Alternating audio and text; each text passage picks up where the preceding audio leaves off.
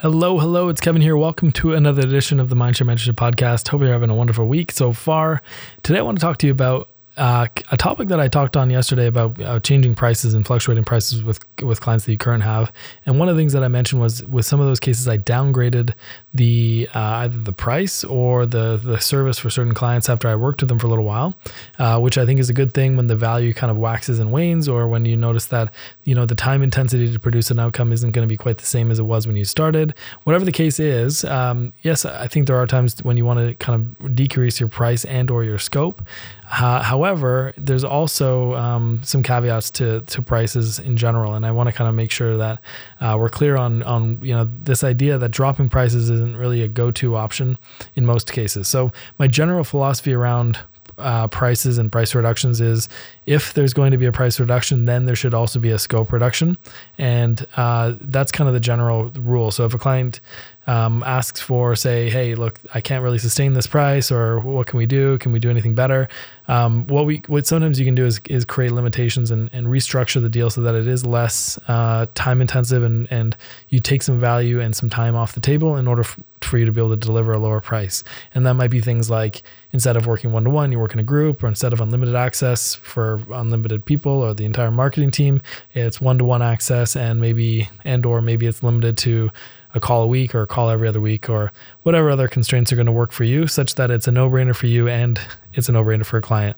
So with the business coach that I've worked with in the past, instead of working with them on a nonstop like a full-on consulting gig, or coaching gig, which is quite expensive in the grand scheme of things, I'm now able to kind of work with them once a month, just a straight up call. It's a one-time call. It costs, it's still not cheap per call, but it allows me to get a whole bunch of the benefit without having to pay a lot of the overhead. And that's just because I've worked with them for a long time on and off in the past.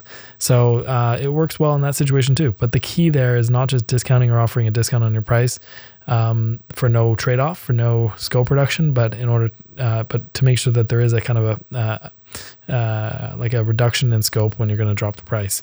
Now, there are other situations where you may want to reduce the price, like we talked about.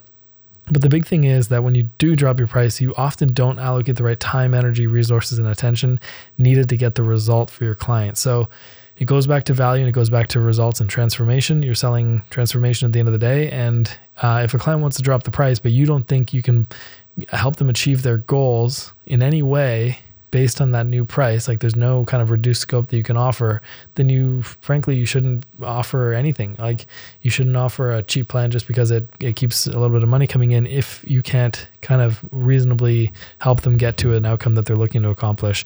So that's kind of the first and foremost. Another one that I might do is if a client has worked with you for a long time and they've given you lots of profitable work, there might be scope to potentially, give them a break on a small project just because they've given you lots of high quality, high profit work, and they're a very good client, and you'd like to maintain those relationships.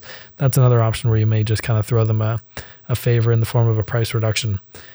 What else? I think really, I won't ever drop my price for clients that are not meeting halfway with their responsibilities. So if they're like, well, we're not getting enough done, but I'm just too busy, then I'll say, well, I guess this service isn't for you, or maybe you can try a group coaching thing or something else. But I'll never just drop my price because if the client especially isn't kind of pulling their weight on their end of the bargain. And I think that's kind of an important piece to the whole equation as well. But yeah, that's pretty much it. I mean, I will never drop my price for someone who comes in off the street. In fact, if they ask for a discount, I see that as sort of a red flag. But if they say, hey, I can't quite afford this, is there anything that we can do? And they position it as like, they're open-minded, that we can then have a value discussion, and maybe I'll recommend them to a lower priced offering, assuming I can get a result. But just because someone wants to join X and Y program or buy, some lower ticket offer with you, doesn't mean you have to sell it. So, you still have to be able to deliver on that. So anyway, the whole message here is don't just drop your price, because chances are it's going to make you busy. It's going to make you tired, and it's going to mean that the quality of your work is not going to be as high.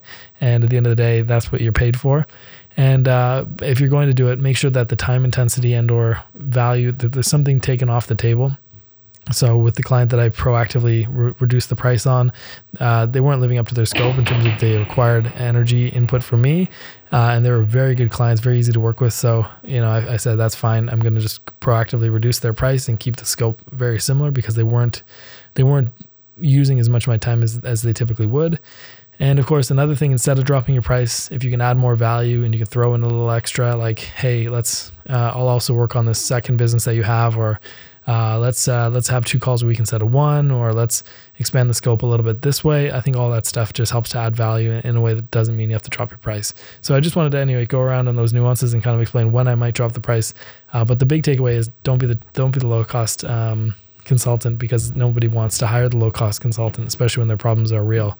And nobody hires a consultant for problems that they barely have. That's just not what they do. So that's it. I hope you're having a great weekend. I wish you the very best. And if you've got any questions, let me know, because it helps inform these conversations, and I'd love to hear them. All right. Bye for now.